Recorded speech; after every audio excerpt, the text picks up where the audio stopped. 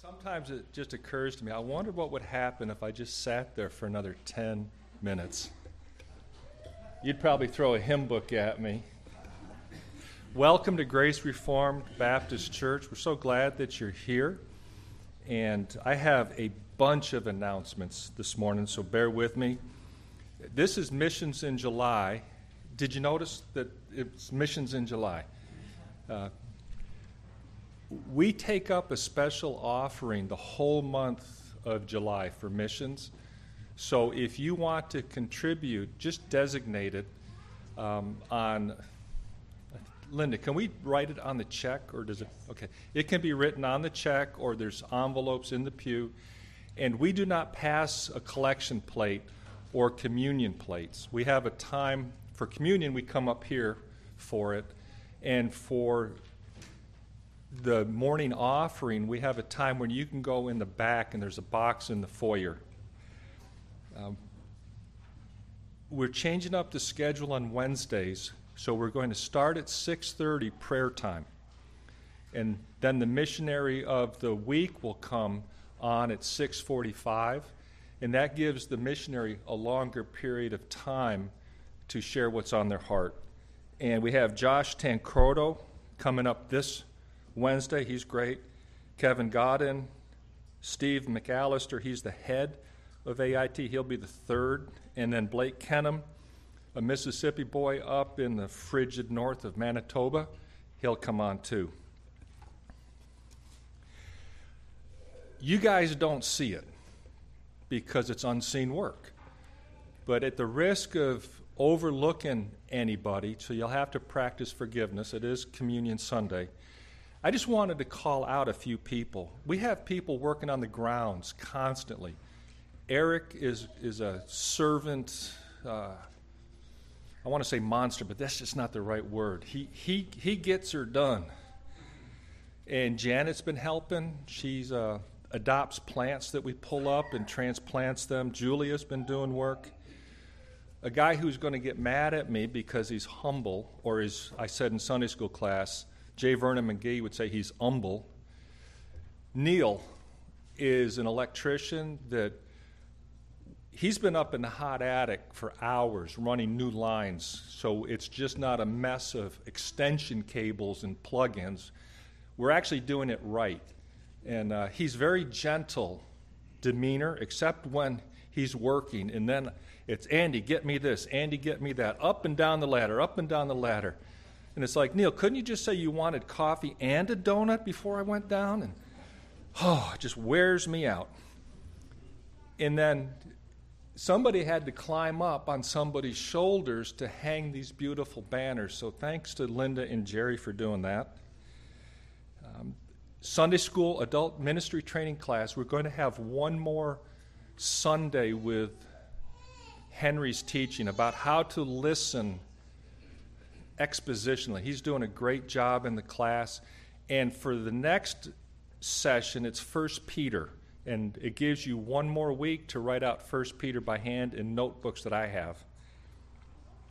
We have some visitors. Ashley, former good pastor, or nay, good pastor Meals is here. She's downstairs, but her whole family's here in the back, so we're glad you guys are here. And in front of them is a guy I haven't seen in a while. Ethan, welcome back. Here's something else that's very important. Ladies, we need help. Children's Church, Erin is rotating off pretty soon because her baby's due. So Jackie's asked me to beg, plead, cajole, and pay for volunteer. I can't pay because it's a volunteer, but we need ladies to help in Children's Church. That's during the service. We can have children up here during the service, and some families decide to send them downstairs. But it's 2 weeks out of every month, and it doesn't take a lot of prep time. She said something like 10 hours, or maybe 10 minutes, one of those. But please see Jackie. Raise your hand. Raise your hand, Jackie. See Jackie for all the details. What did I say? 4? Okay. Say that again. Okay. Okay. So see Jackie for the details. On a serious note, God has given us the ministry of raising up the next 2 generations. Pastor's old enough, so he calls younger men like Jeremy and Ethan the next generation. He includes me in that for maturity level. But we have all these babies and young toddlers and young kids here that we can pour our lives into them. And I go downstairs every now and then and poke my head in and look and see what's going on. Ladies, I hope God puts it on your heart to build into these kids, because they're our future in a sense. And I believe that's all the announcements for this morning. A hard act to follow, that's for sure. Now, Andy, I didn't hear that, so you're going to, the Henry's class is going to continue one more week. So my discipleship project will continue. Well, I'll have to find something to say. I'll give you something to say. So the young adults meet with me one more time in the cottage, and then that following week you'll go to Andy's class. They're going through 1 Peter, and if you guys want to prepare for that, Andy's going to have an excellent class for us then in not next week, but the week after. Go ahead and look in your worship folder. I just want to prepare us then to worship here. We will have communion in just a bit. I'm going to give us a time to pray and prepare your heart to receive Holy Communion with Christ. We'll be singing this. Blake will come and lead us to sing "There's a Fountain Filled with Blood," 224. I think, Blake, what we'd like to do, if you don't mind, is we'll go through the first 2 verses and think through it in a meditative way. It's one of my favorite songs. I asked them if we can do this one, just to think about Christ and the way this is poetically put. It's written by William Cooper. It looks like Cowper, but it's pronounced Cooper. He was a man that struggled a lot in his assurance of faith, if you will. And one of the things that really helped him, he was told to write hymns. And he left us with a lot of great hymns. And this is one of them that we still sing today. And to focus on Christ who washes away our sin. And when we come together for Holy Communion, that's what we're thinking about. We're doing this in remembrance of what Christ has done and these lasting effects. How I gave out a book, I think, last week on how do you deal with your guilt. Well, here's how you do it: is through Christ, and it's a great time of remembrance, and these hymns will help prepare. And so then I think after we take the communion, then we'll sing the last 2, hymn verses 3 and 4, as a kind of transition. So in the first one, we'll just stay seated to sing it in a meditative way. After we take communion, then we'll rise for 3 and 4, if you got all that right. All right. So, and then we'll go on. And this morning, Blake's included for us a number of songs that remind us about God's goodness to our particular country. And I put on here, "Blessed is the nation in the front, whose God is the Lord," Psalm 33:12. And you can think about that, really, could God bless America given all of our wickedness? And I understand that perspective, but he has. We would be much more evil without his providence, without his blessing to us. We, as God's people, we pray for his blessings to be poured out. It isn't because we deserve any of it. None of us do. It's because God is gracious and God is merciful. And so I hope that's your prayer today, too, to pray for God's blessing. And how would it come about? Well, if his people will humble themselves and pray, seek his face, he will forgive our sin and heal our land. God is a good and gracious God. And so we go to him and pray for his blessings to be upon us individually, to be upon the church, to our community, and beyond to our country. Pray for a great revival of repentance and faith. And may it begin with each of us individually. Let's go ahead and go to prayer and pray individually now to prepare our hearts to worship Christ. I'll give you a moment privately to pray. Prepare your heart to receive communion. And then I'll pray for us corporately. Let's go to the Lord in prayer.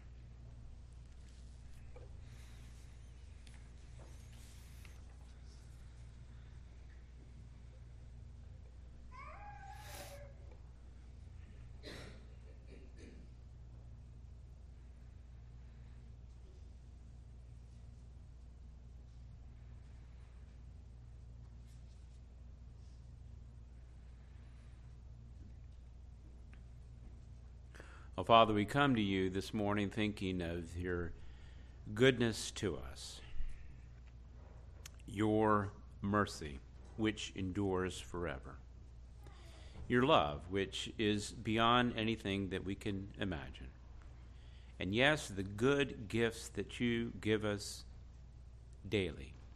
Every good gift comes from your hand, and may we recognize that. It isn't of our own doing. It is simply an expression of the grace and who you are. And so I pray that you will bless your people. Not bless us because we're worthy of your blessing, but you are a holy, righteous, and good, and gracious, and loving God. And you would mercifully grant to us blessing, and you have. And we've experienced them. I thank you for all the blessings that we have had in our life to this point and our dreams and hopes of days to come.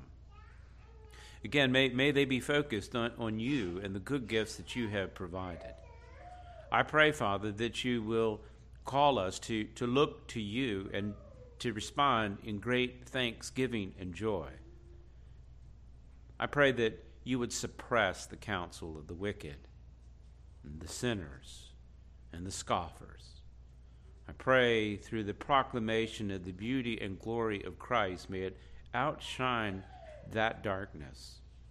I pray, Father, for your word, the law of your word, to be expounded even this day among your people, sink deep into our hearts, and may it overflow into various conversations that we might have throughout the week. I think of some that I've had a privilege to interact with and talk to and point to the glory of your grace. I pray, Father, that you will use that to awaken the sinner and call them to be saints and call them to see and behold the glory of who and majesty of who you are. I pray, Father, that our life would be directed towards your goodness both day and night. I pray for your people that we would be like a tree that's planted by streams of living water that yields fruit, the fruit of the Spirit in our life. Love, joy, peace, patience, self-control, and many more. May it blossom forth. I pray and thankful, Lord, that we will not wither, we will not fail because of you, because of your faithfulness, your oath and guarantee of this promise. But, we pray for the wicked and those that are in rebellion against you. May they come to life, a newness of life. May they stand then with the righteousness of Christ, as we will, before you in your presence of fullness of joy. May today be a great blessing among your people and among your land. May Christ be exalted, and may we continually look forward to that blessed hope and soon return of Jesus Christ our Lord. Amen. Well, good morning. We'll take your hymn books and turn to number 224. Remain seated, as Pastor mentioned, and let's just focus on these first two verses of "There is a fountain" as we prepare our hearts for communion. Zechariah 13:1 says, "On that day a fountain will be opened to wash away sin and impurity."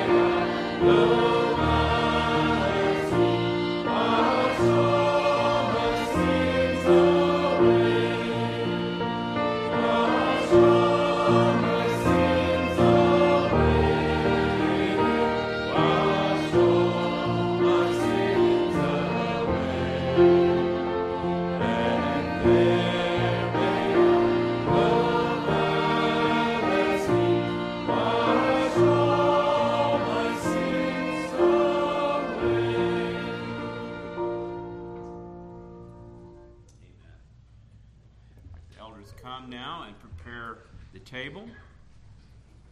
You can look in your worship folder. I won't read all this text, but just a reminder of what this is. We're doing this in remembrance of Christ, both of these elements. And how we'll receive it today, if you are a believer, if you have confessed Jesus Christ as Lord and you're obedient in your faith, in baptism, an expression of that, then you come and receive. You don't have to be a member of the church here, this local body, but you need to be a member of the body of Christ. And we want to worship Christ together in Holy Communion in remembrance of Him. And so how we'll do this is this side first will stand when the music is playing here in just a moment, and then come and get both elements, and then walk around, return back to your seat, and wait, and we'll take this together, then the middle, and then this aisle too. This aisle, if you don't mind, to help with the flow, just go backwards from, you'll get the picture around that way. Any case, so then we'll all receive this communion together.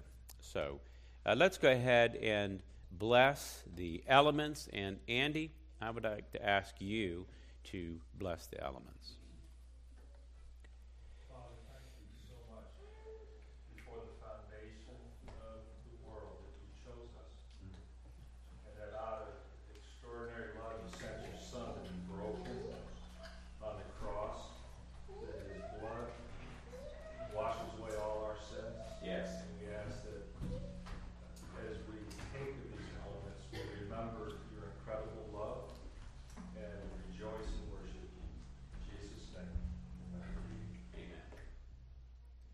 Side here, if you'll stand, come and get both elements and then return.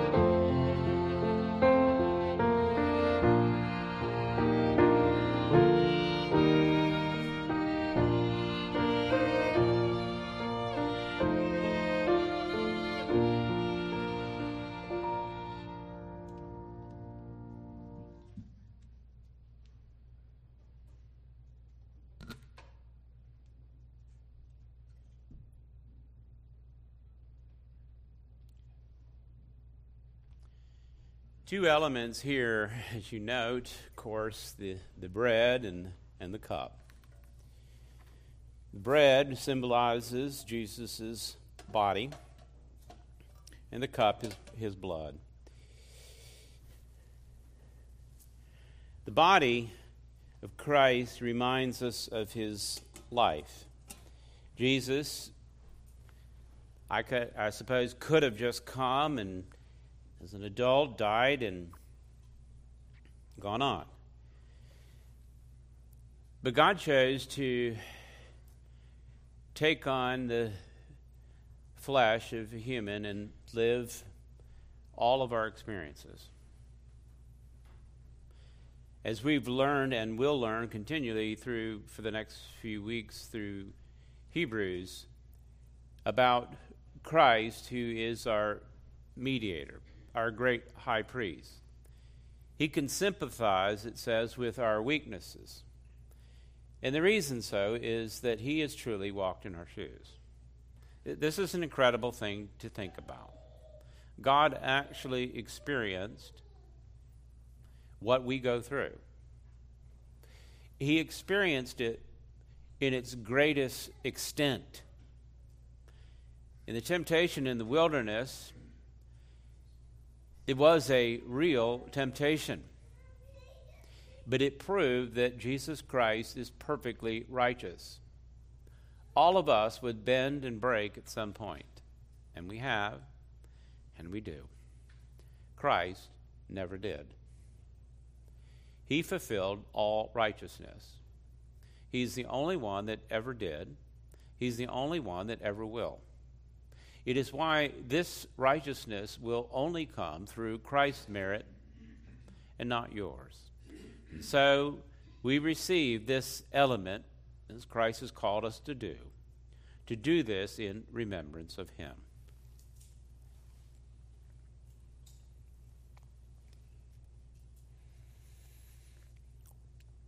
Standing before God, then, is brought about by wearing the righteous robes of Jesus Christ.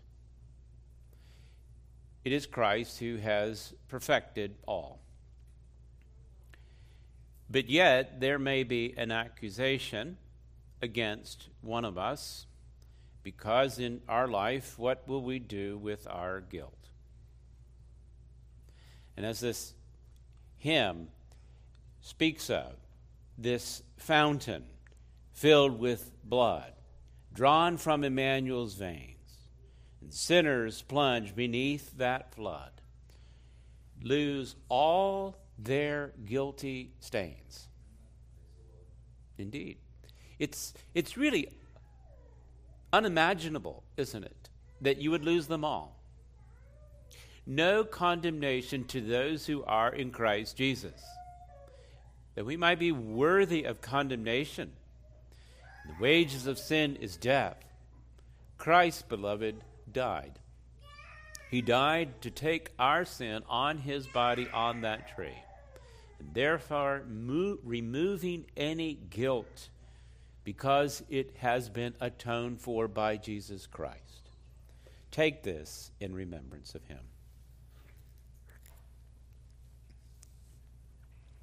We'll stand now together to sing praises to this dying Lamb in verse 3 from 224 as Blake comes to lead us. And I pray that you can sing this out. Stand together with us and sing this out in great rejoicing concerning his precious blood, which will never lose its power.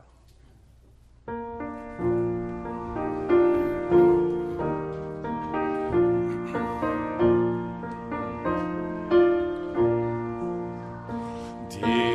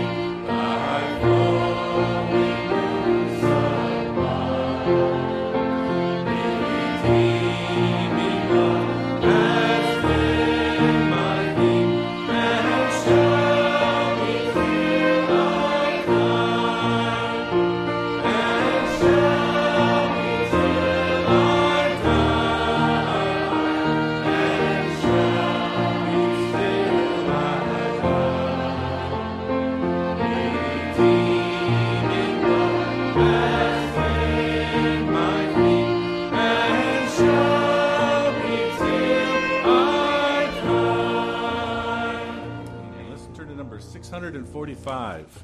645, the Battle Hymn of the Republic.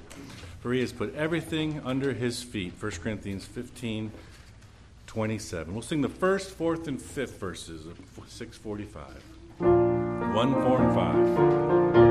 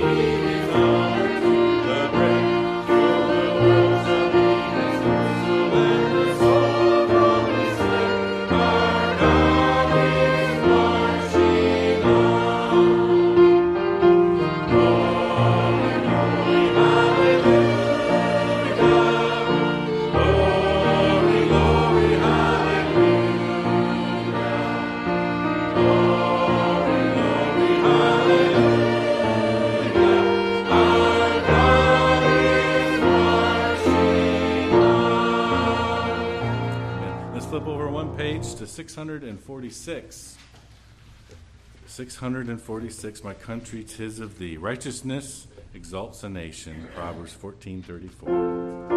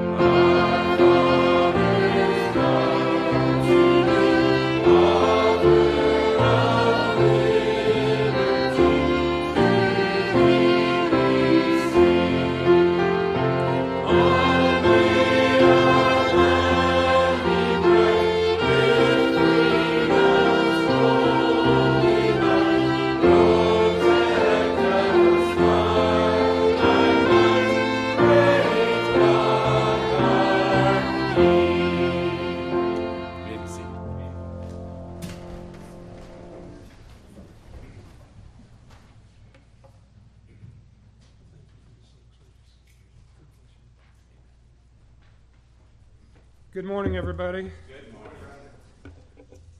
How in the world are you? Better than we deserve. Isn't that the truth? Our scripture reading today is Acts 10, verses 34 through 48. New Testament, right? It's found on page 919 of the Pew Bible. This is one of my favorite passages of Scripture. I know I say that often. And Jeremy just seems to know those passages of Scripture that I love so much. And I'm just thrilled to read this today. Let's catch up on what's going on at this point when we get to verse 34. We actually have two stories that are merging into one lesson. The Roman centurion Cornelius, he was at home. He was waiting calmly, expectantly. He was with his family, his servants, probably friends. He was waiting patiently. Why? Because he was a soldier. He was trained to receive orders and to give commands.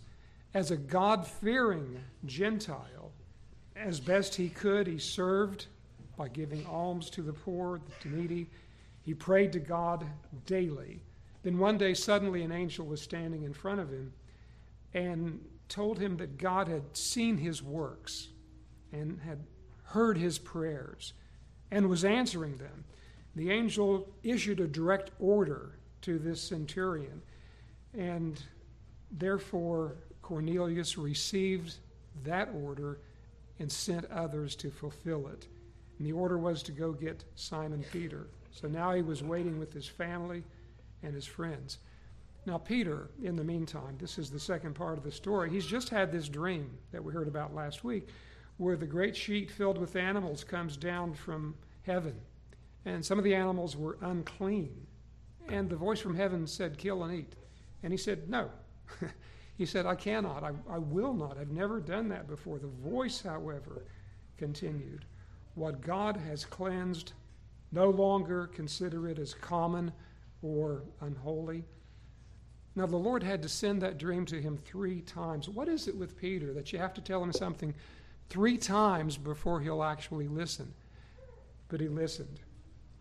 He was still perplexed, but nevertheless, when Cornelius' men came to get him, he went with them. So to Simon Peter, when he entered the house of the Roman centurion Cornelius, and he saw these expectant, hopeful, God-fearing Gentiles awaiting his words from the Lord, all of his former arguments about what or who might be unclean in the sight of God ceased. For God was graciously opening heaven's door to all who would come to the risen Savior. So Simon Peter shared this message of grace. Acts 10, verse 34. So Peter opened his mouth and said, "Truly, I understand that God shows no partiality, but in every nation, anyone who fears him and does what is right is acceptable to him.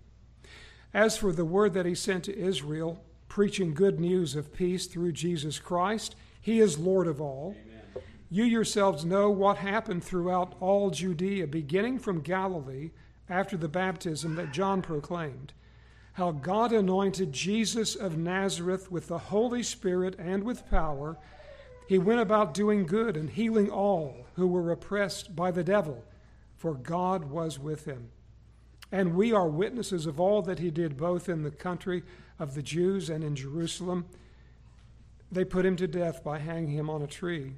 But God raised him on the 3rd day and made him to appear, not to all the people, but to us who have been chosen by God as witnesses, who ate and drank with him after he rose from the dead.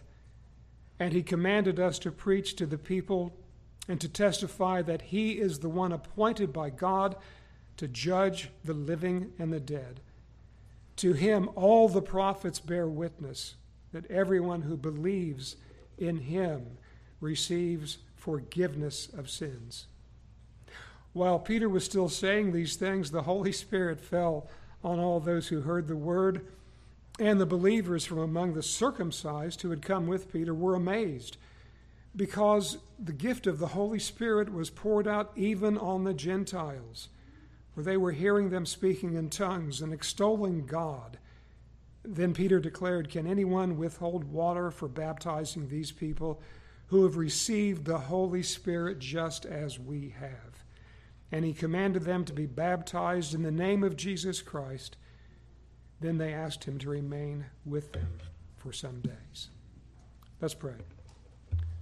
Father, what an amazing and wonderful, life-affirming, grace-affirming story of reaching out to all the world. As Christ himself said, "For God so loved the world that he gave his only begotten Son." Thank you, Lord. Father, we thank you for this message of the gospel, the death, burial, and resurrection of our Lord and Savior, Jesus Christ. We thank you, Father, for a church that believes in the gospel and firmly and faithfully preaches the words of God to us. May we be receptive today to hear, to be moved of the Holy Spirit, to see how we might further the kingdom by putting into practice those things that we learn this very morning. And I pray, Father, for your blessing upon the offering. And I pray also that you will touch our hearts during this great Missions in July month, that you will lay upon each of us a burden, a thought of what we might give to flesh and blood people who are preaching the gospel all around the world. May we further that ministry through our gifts.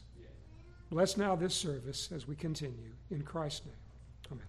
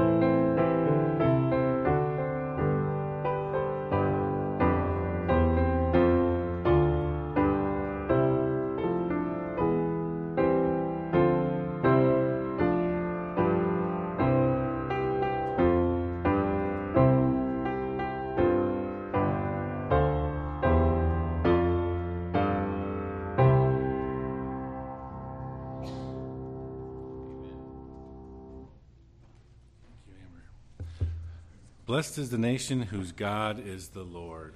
Let's stand and sing America the Beautiful, 641. Oh,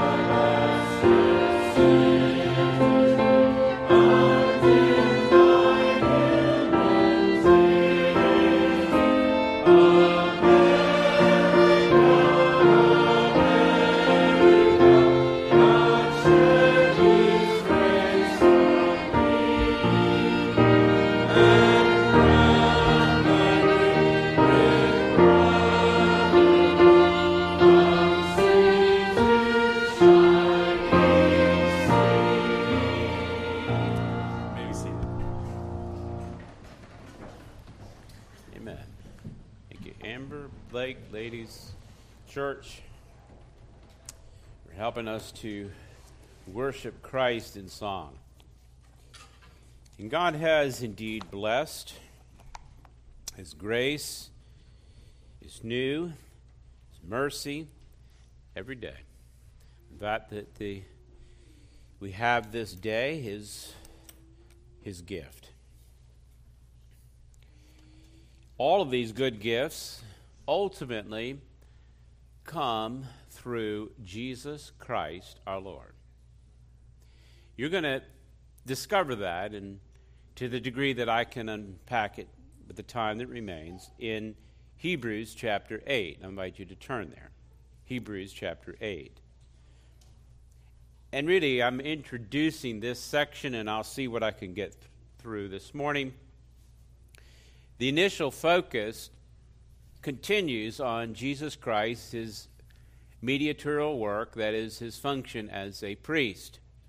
Specifically, better. He's a better priest. He's a better mediator. And whether you put yourself in that role or go to any other source, whatever you have is inferior. It is Christ you need to look to.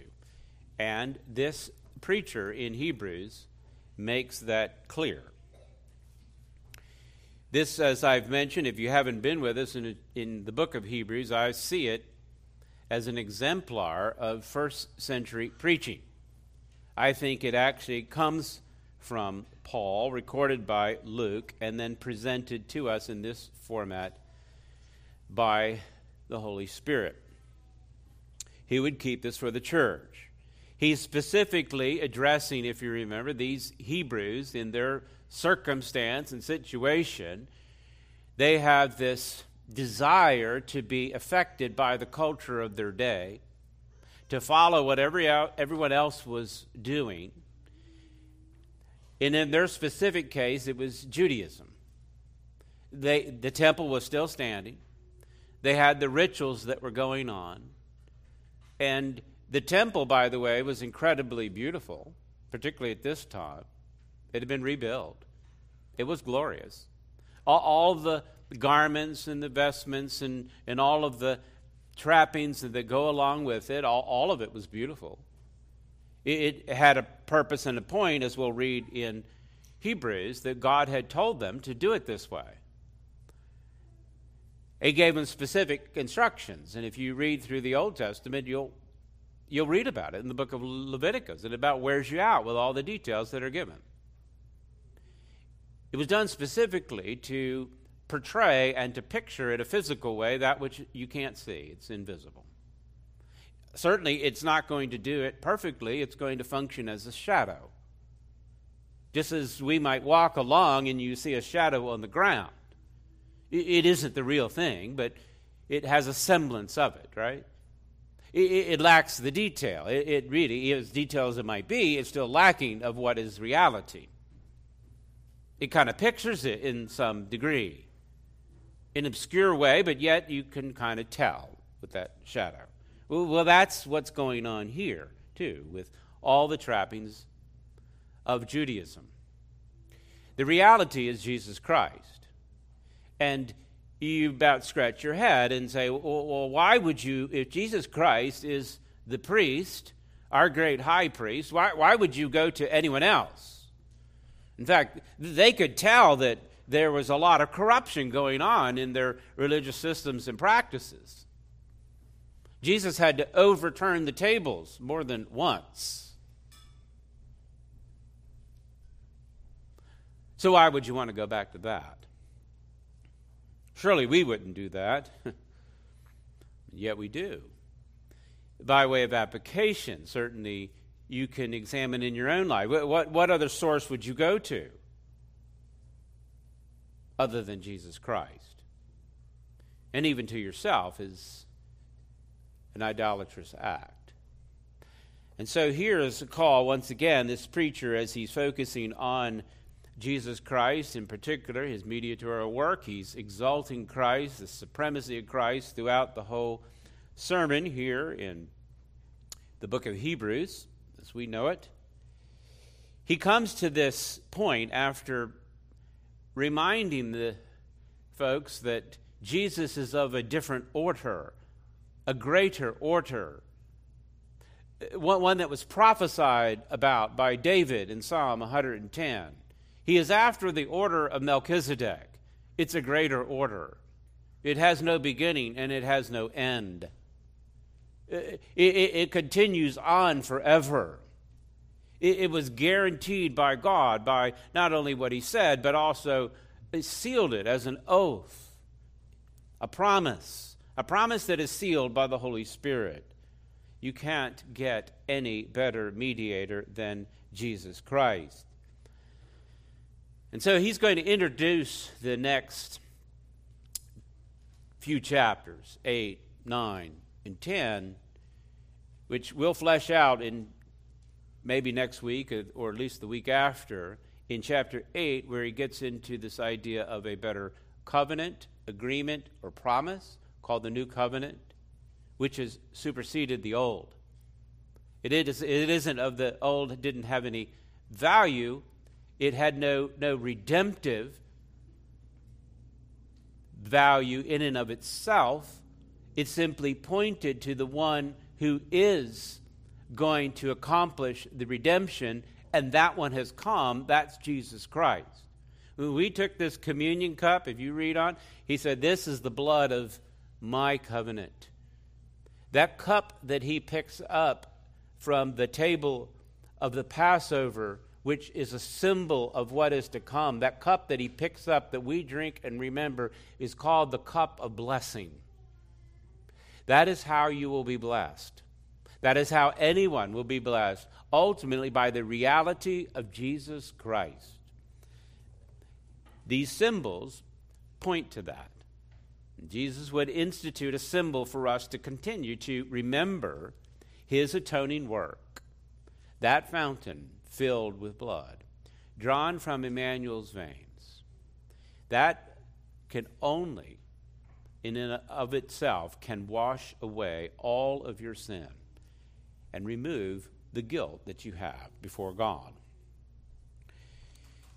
The preacher wants to emphasize Christ in his work on our behalf as the mediator between God and man. To mediate on that level, God and then man, it would necessarily take someone from both sides, if you will. So Christ, God, comes from heaven to earth and takes on the form of a servant, veiled in flesh, the Godhead see, incarnate deity. The kids will sing soon, I hope, and I look forward to it. Immortal, invisible, God only wise. Light, inaccessible, hid from our eyes. My wife asked me to give a quick explanation of that. And my thoughts were drawn, and again, this is said poetically and for us to sing, but what's going on? This immortal, invisible God becomes visible in taking on the form of a servant. Read John 1, it says, he is light. In him is life, and the life is the light of the world. It's a good way to express who God is. The light shines, and the darkness doesn't overcome it. It can't fully understand it, but yet it isn't going to overcome it like light would shine and expel darkness. Both meanings are intended. This idea of being hidden from our eyes is, as John would express in John 1:14, that this word became flesh and dwelt among us. And we beheld his glory, the glory as of the only Son from the Father, full of grace and truth. And yet they didn't see the fullness of it. On the mount, they said, "Show us your glory." And Christ gave them a glimpse, and they fell down like dead men. And he had to revive them and tell them not to fear.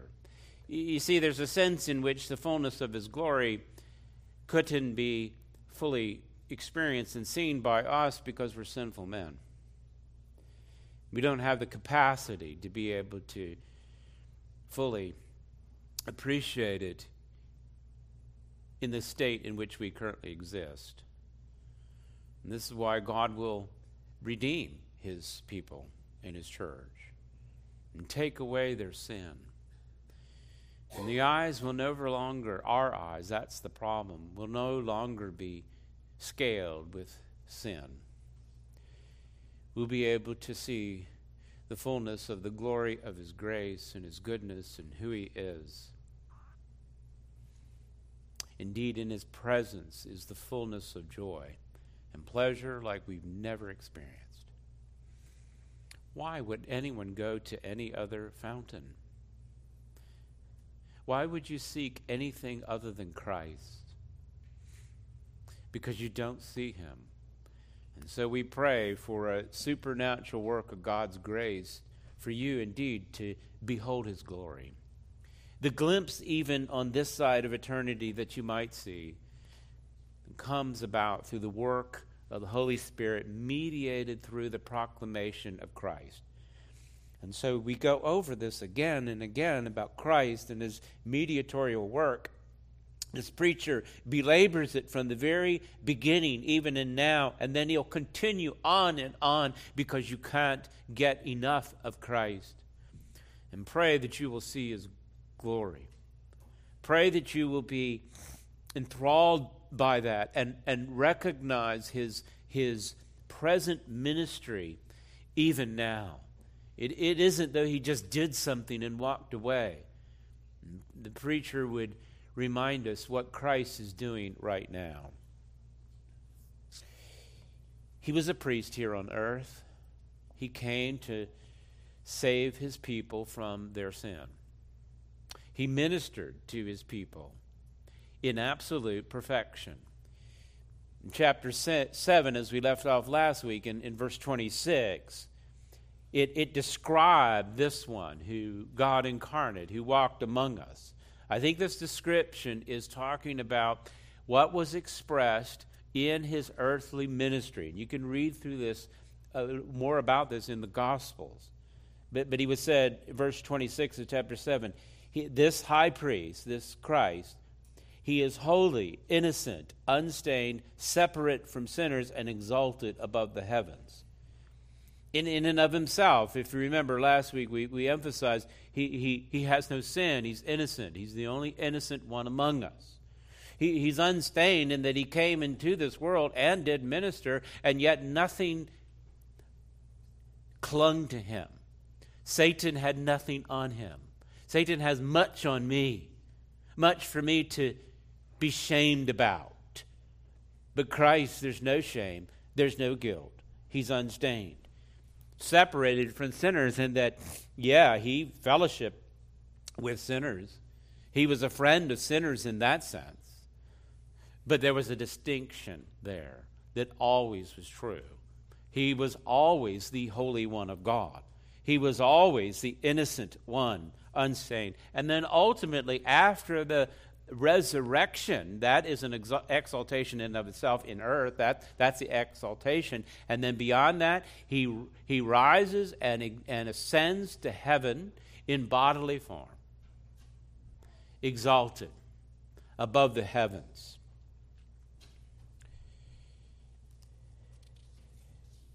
Jesus took on this mediatorial role. But his work continues. He accomplished the atonement for sin on his death on the cross. But what's he been doing since then? And what will he be doing in the future? Well, here's what he's doing, beloved. He's continuing this office of priestly ministry, mediating on our behalf. The mediation that we would need to be united with God is accomplished continually by Jesus Christ. And this is what is being emphasized in this sermon in Hebrews. There are some critics who would say, well, why didn't he talk much about the resurrection? He does mention that kind of in passing. And the only place you'll find it is in chapter 13 and verse 20 that I found. And that's kind of in the benediction of this whole sermon. I'll just read it for you. You don't have to turn there. Now may the God of peace, who brought again from the dead our Lord Jesus Christ, the great shepherd of the sheep, by the blood of the eternal covenant. So he does mention the resurrection. But it's not something that is emphasized here. So why not? He's not downplaying the resurrection, and that is preached through apostolic preaching quite a bit. But here his emphasis is on the results of that resurrection. These continuing results. Not just that we in Christ will also be resurrected, but the results of it, his resurrection, brings him into the heavenly places, as we'll see symbolically, as he enters in the real holy place, that is into heaven. And so therefore he must ascend. And so what is he doing in his ascension? What is he doing in the majesty on high? He is continually mediating on the behalf of his people right now. He continues as a priest, a living mediator between God and man right now.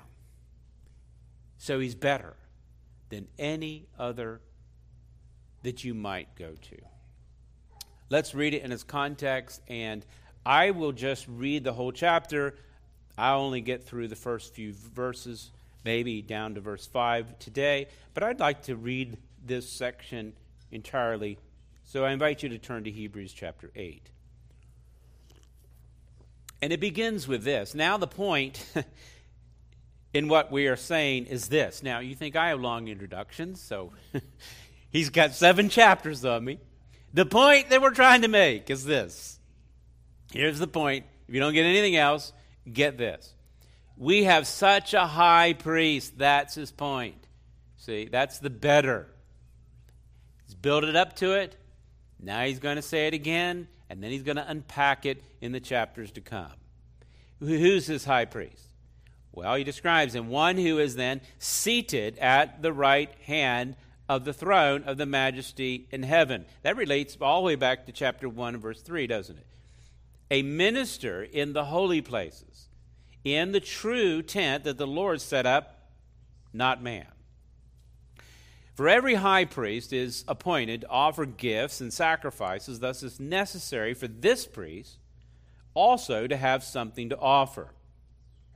Now, if he were on earth, this is contrasting, he's now in heaven. If he was on earth, notice, he would not be a priest at all, since there are priests who offer gifts according to the law. They serve as a copy and a shadow of the heavenly things. For when Moses was about to erect the tent, he was instructed by God, saying, see that you make everything according to the pattern that was shown to you on the mountain. But as it is, Christ has obtained a ministry that is much more excellent than the old, as the covenant he mediates is, and here's the word, better.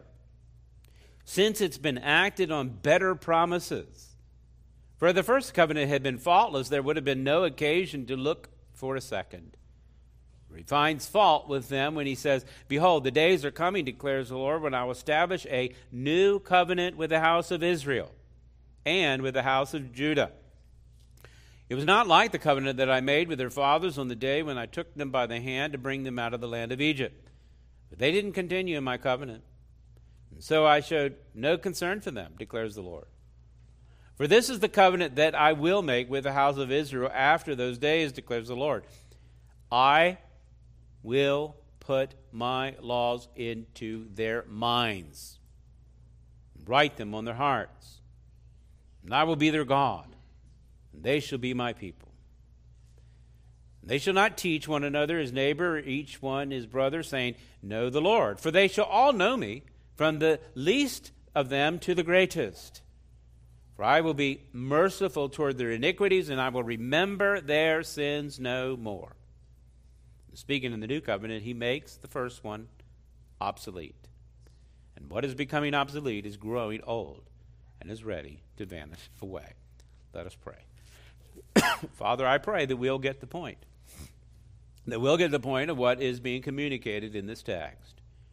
May you, through the power of the Spirit, enlighten our minds to see the glory of Christ. And may our joy in him and his mediation on our behalf be that which provides great comfort, assurance, removes anxiety, creates a place of peace even in the midst of great disturbance, and great joy in times of difficulty, in distress and disease. May we always look to Christ, knowing that he is looking to us. I pray in Christ's name. Amen. We'll unpack this with the time that I have, and I'll see what I get through, but essentially, here in at least the first 5 verses, it draws our attention specifically to some aspects of Jesus Christ being the priest. It talks about the seat, the fact that he's seated. It talks about the sacrifices that he would give and the service that he is continually doing even now. Notice verse 1. It says the point that we're making is this. We have this high priest who's noted, one who is then said to be seated at the right hand of the throne of the majesty in heaven.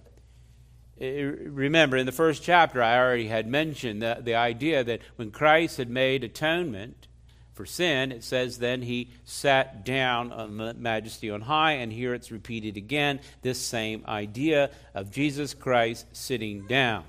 Specifically to those that were looking to the Levitical priesthood, their administration, they never sat down. There was no furniture in the tabernacle for them, that would be the tent, or the temple, that's the fixed structure, to actually sit down. They didn't sit. And in particularly the place where the atonement was made, which again, we already talked about, it's symbolic. There was some furniture in that room, the most holy place, which was guarded, if you will, by a curtain and restricted by who could actually enter. There was an ark of the covenant, it says, the covenant that God had made. In the ark, it had a few items, had the law, it had the manna to remind them of that, of God's provision, his law, and then Aaron's rod that budded, and God's mercy in granting to them the Aaronic priesthood and the blessings that came about by this symbolic mediation. On top of the ark is said to have a seat. But the priests didn't sit there. They brought in a basin of blood and sprinkled it on the seat. They didn't sit down. They wouldn't even presume to sit down. After all, this represented God and the fullness of his presence in that particular room. It pictured the God symbolically on the very throne of God. So there's no priest that would walk in there and present the sacrifice and then take a seat for a while.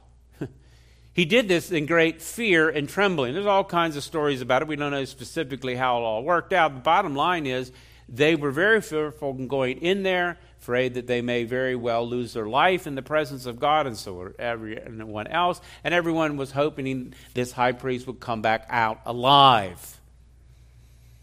Wasn't a very mild and relaxing work. It was great fear and trembling in doing it. And he wouldn't sit down because he couldn't sit down because his work wasn't done. He had to continue sacrificing and continually to come.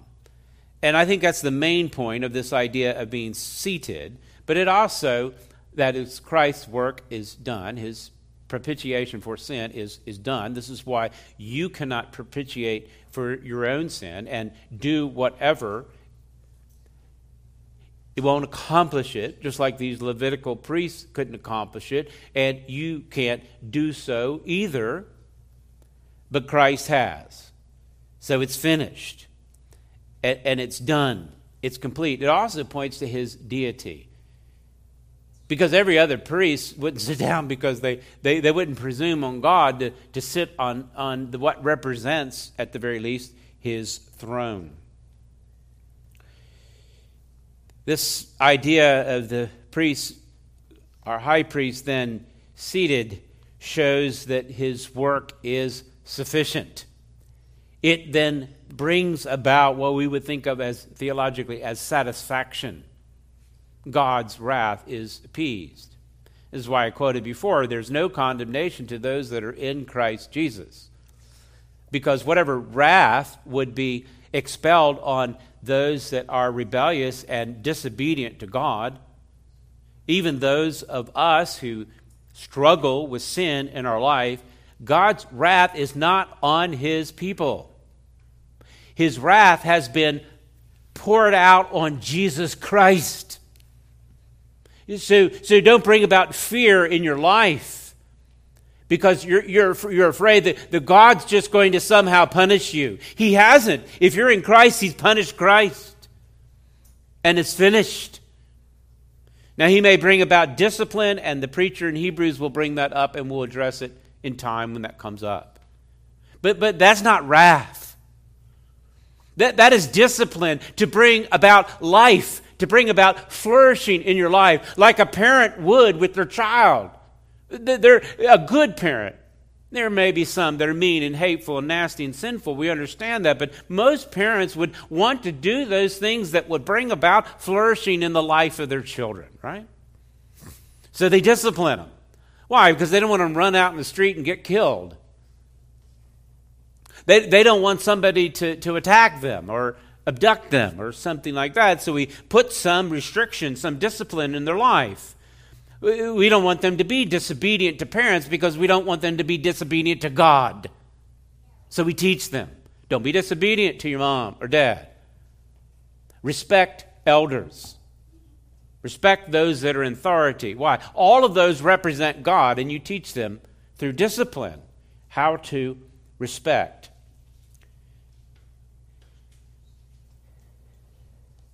Christ's work is sufficient. It appeased the very wrath of God to which we are all exposed. And at that point, I hope some of you break down and weep, at least on the inside. And recognize, for those that are in Christ, God is not angry at you.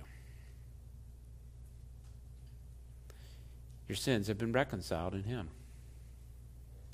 You're in a whole different state, a state of the beloved. That's an expression of how Paul would often talk to those that are in the church, beloved of God. You can't imagine how beloved you are.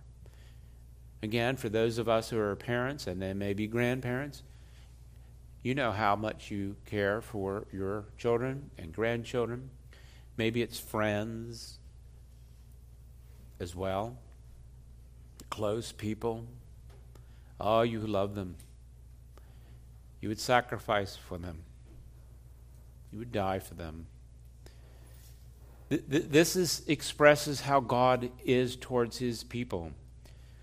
As the Father loves the Son, and so he loves those that are in the Son, in a beloved position, no longer exposed to his wrath, because Christ has borne that wrath, and he's seated.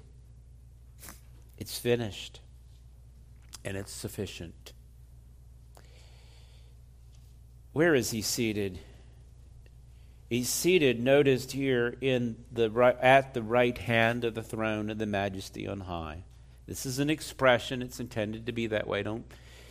I think in the West we have a tendency to try to be literalistic, go beyond that. The whole point of this right hand is to express the position in which Christ now, the mediator, who has finished his work, who has appeased the wrath of God that would otherwise be rightly poured out against sinners. He is now at the right hand. It expresses, I think, primarily authority. It indicates a place of power.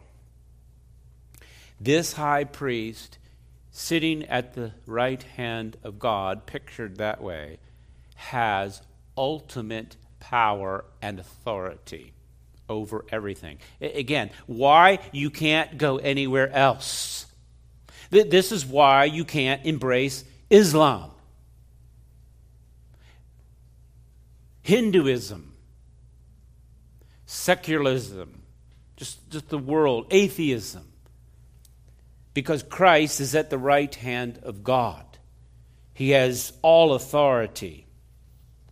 Jesus would tell, even in his mediatorial state here on earth in John chapter 3, the Father has loved the Son and given all things into his hand. Here is the decretal will of God being then revealed in Holy Scripture. If you remember, as Jesus commissions his disciples to then go about and make more disciples by proclaiming Christ and then teaching everything that Christ had taught them, therefore making more disciples. You know how he begins that in Matthew, that familiar passage, go therefore, preach the gospel to all nations? He begins it in verse 18 of Matthew 28. All authority. All authority in heaven and on earth has been given to me. It isn't just this priestly throne here on high in heaven to rule over the heavenly domain. It is over the earthly domain right now. That's where he is seated with all authority. And some of our governmental leaders would be well to pay attention to that. We should call them, and humbly, as well as ourselves, and to recognize that Christ is an authority over all things. And this is why we respect the authorities that He's put in place, to the degree that they administer those things that bring about flourishing in life and are not directly opposed to God's will. Because ultimately Christ is in all authority. I quoted a little bit from Psalm 1 just in my mind as I prayed earlier. But Psalm 2 goes along with it, and speaking about Jesus Christ and the reign of his authority. And the psalmist would move forward and say, well, why do the nations rage and the peoples plot in vain? The kings of the earth set themselves and the rulers take counsel together against the Lord and against his anointed. Who is his anointed? It's this one, this priestly king at the right hand of the power. Yeah, there are many that would object to him.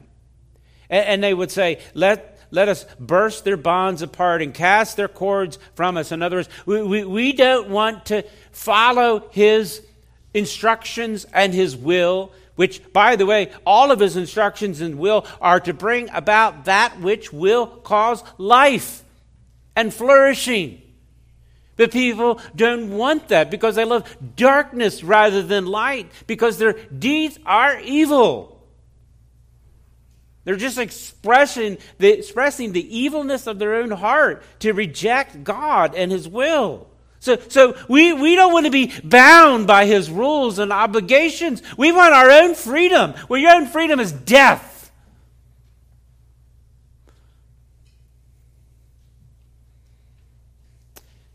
He who sits in the heaven laughs.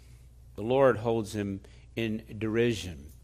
Again, a poetic way to express, you fool. You're not going to overcome. You're going to be crushed. He will speak to them then in his wrath. And that is the expression of those that are in rebellion. Again, as I mentioned, Christ is mediating on behalf of those that are subject to him, confess him as Lord. His wrath is not being poured out upon them. But you reject him? Oh, you think you're smart? You think you have a better way? No. He will speak to them in his wrath and terrify them in his fury, saying, what? As for me, I've set my king on Zion, my holy hill. He's talking about this one in Hebrews. He's talking about Jesus Christ, who is in authority, who's on the throne right now. I've set my king there, my anointed one, my priest, my priestly king. I will tell of the decree. The Lord said to me, you are my son, and today I have begotten you. Ask of me, and I will make the nations your heritage, and the ends of the earth your possession. Christ owns it all. He's an authority. You will break them with a rod of iron and dash them in pieces like a potter's vessel. So what's the message? And what really should we preach to ourselves and to others? Therefore, O kings, be wise. Be warned, O rulers in the earth, serve the Lord with fear and rejoice with trembling. Kiss the Son, lest he be angry with you and you perish in the way, for his wrath is quickly kindled. By contrast, and Psalm 1 and 2 go together, by the way. Blessed are all who take refuge in him. That's the message. You see, it's a message of hope. You can take refuge in this Holy One, in this King of glory, who is at the right hand of the throne of the Majesty on high. I think also this pictures, I'm never going to get through all this. You'll have to come back next week. It not only pictures his advocacy, I meant to say his authority, it also pictures his advocacy that we should note as well, this being at the right hand of the Majesty on high. Because of who he is an advocate on our behalf. That's the imagery of this priestly king. The one who has all authority. You're going to the source when you go to Christ. He would be our advocate. No other mediator. By the way, no other priest here on earth. I had a guy ask me that. What's the deal with the difference between priest and preacher? He asked me what I did, and I said I was a preacher. What's all that about? And I got to share with him a little bit about the gospel, as you can understand. It was enjoyable. I'm thinking about him now and praying for him, that he would see the King of Glory. He was kind of dumbfounded about some of the responses. And I saw a light of hope. And so I'll pray for this man in days to come. But the point is that we have an advocate who is our priest. I'm not your priest. I don't have authority. Christ has all authority. I'm merely a servant of him and a steward of what he has given. And it's my role is just to tell you about him, about Christ. This is why I don't try to manipulate people into anything. I just preach Christ and call you to him and call you to seek forgiveness and assurance ultimately through him. Christ is our advocate, and that is where he is now in all authority on his throne, right now in a mediatorial sense for his people. Listen how John the Apostle puts it in one of his epistles, 1 John chapter 2. I'll read it for you. My little children. And I like the way he says that in a fatherly way. He would have been an elder at this point. I do think he did return to Ephesus and as a senior there within that group and wrote this. My little children, I'm writing these things to you so that you may not sin. But if anyone does sin, we have an advocate. We have an advocate with the Father, Jesus Christ the righteous. He is the propitiation for our sins, and not for ours only, but for the sins of the whole world. Any sin that's going to be atoned for in any nation, any people, any tongue will come through Jesus Christ our Lord. That is our advocate, and he's on the throne even now. Hebrews chapter 4, if you're in Hebrews, this will be an easy place to find. We've mentioned this before, but just to put it in the expression of the way the preacher in Hebrews puts it, Hebrews 4:14. Since then we have a great high priest, Hebrews 4:14. He has passed through the heavens. The imagery is in the holy place. Who is that? Jesus, the Son of God. Then let us hold fast our confession. That's our advocate. We don't have a high priest who's unable to sympathize with our weakness, but one who in every respect has been tempted as we are, yet without sin. Let us then do what?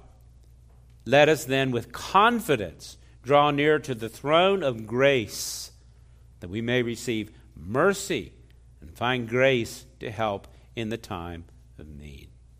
This is Christ. He is one who is seated on the throne of God with all authority and as our advocate. And on this throne, back to chapter 8, it is called a throne of majesty. It is a majestic place, and it is said to be in heaven.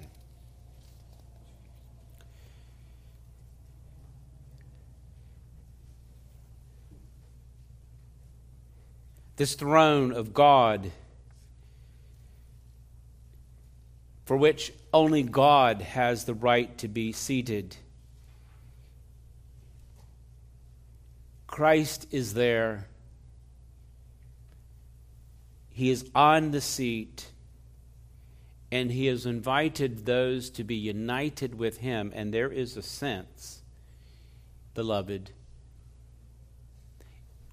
that we are then in union with him and seated as well. Not that we would have all authority. We have the authority of Christ. We have the advocacy of Christ. But we also have this union with Christ in which we are then in union with him and settled as well. I'll read it for you if you want to turn. Ephesians chapter 2 and verse 5. Paul would give this doctrinal concept about this very throne of Christ. In Ephesians 2:5, it says, even when we were dead in our trespasses and sins, Christ made us alive together. By grace you have been saved. And then what? Raised us up with him. That's our union with him in his resurrection. And, note here, seated with him in the heavenly places in Christ Jesus. R.C. Sproul comments on this. Paul teaches a union between Christ and those who come to trust him, so that what is said of the Redeemer can also be said of the redeemed. This is where the security of the believer is, seated with him in glory. We'll still be creatures. We're not going to be Christ. But our union with him pictures this idea of our rest in him and our assurance in him in reigning with Christ. In fact, John will talk about that as well, that he has made us in Revelation 1, he has made us a kingdom of priests to God and Father. To him be glory forever and ever. This seat is said then to be in heaven.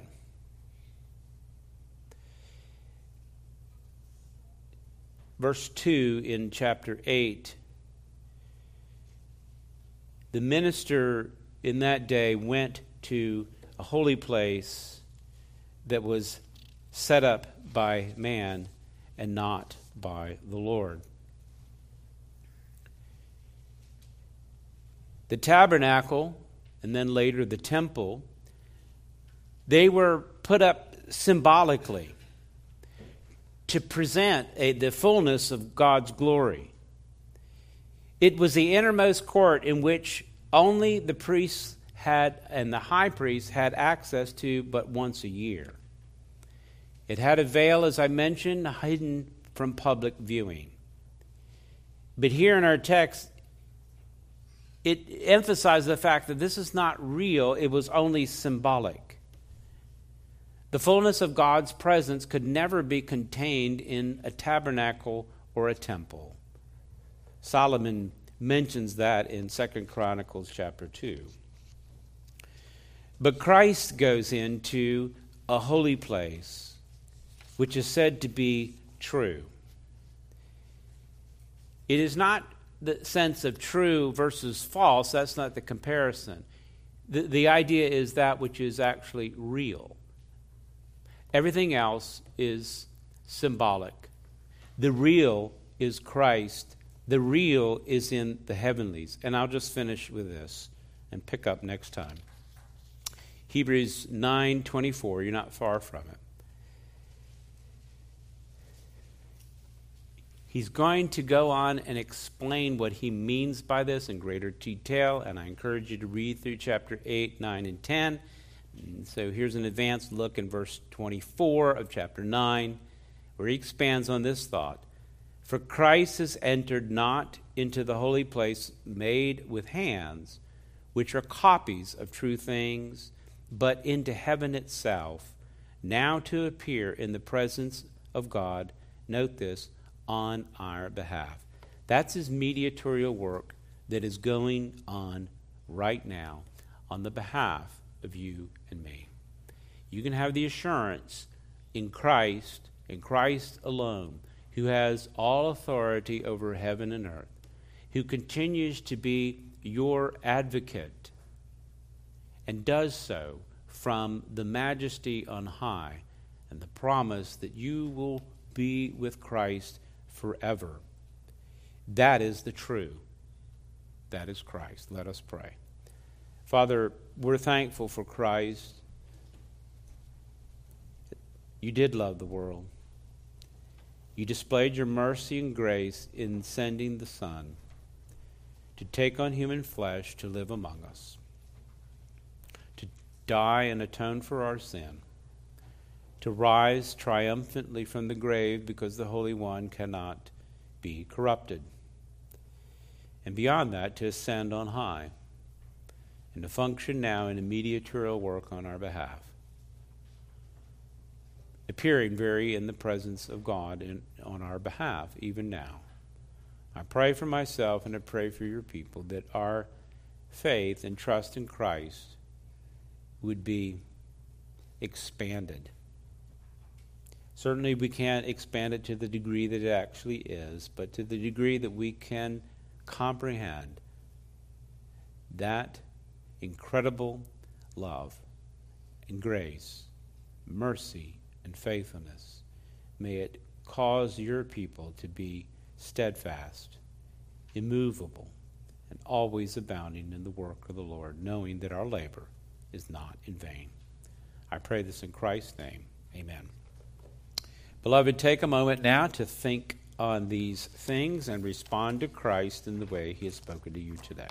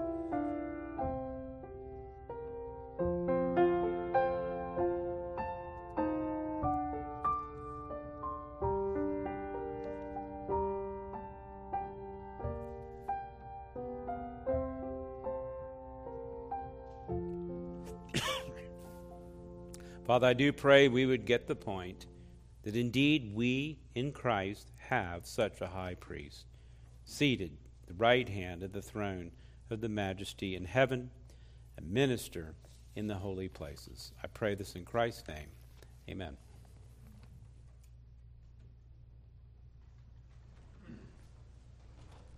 So I'll stand and turn to 663 in our hymnals. Oh, church, arise, 663.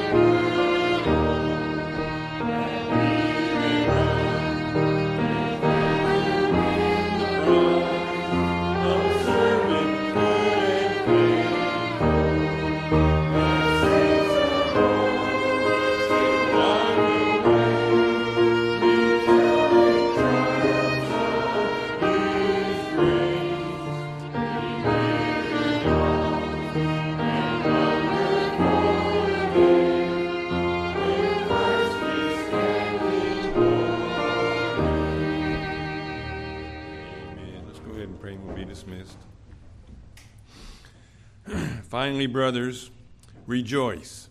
Aim for restoration. Comfort one another. Agree with one another. Live in peace. And the God of love and peace will be with you. The grace of the Lord Jesus Christ and the love of God and the fellowship of the Holy Spirit be with you all now. Amen and amen. We're dismissed.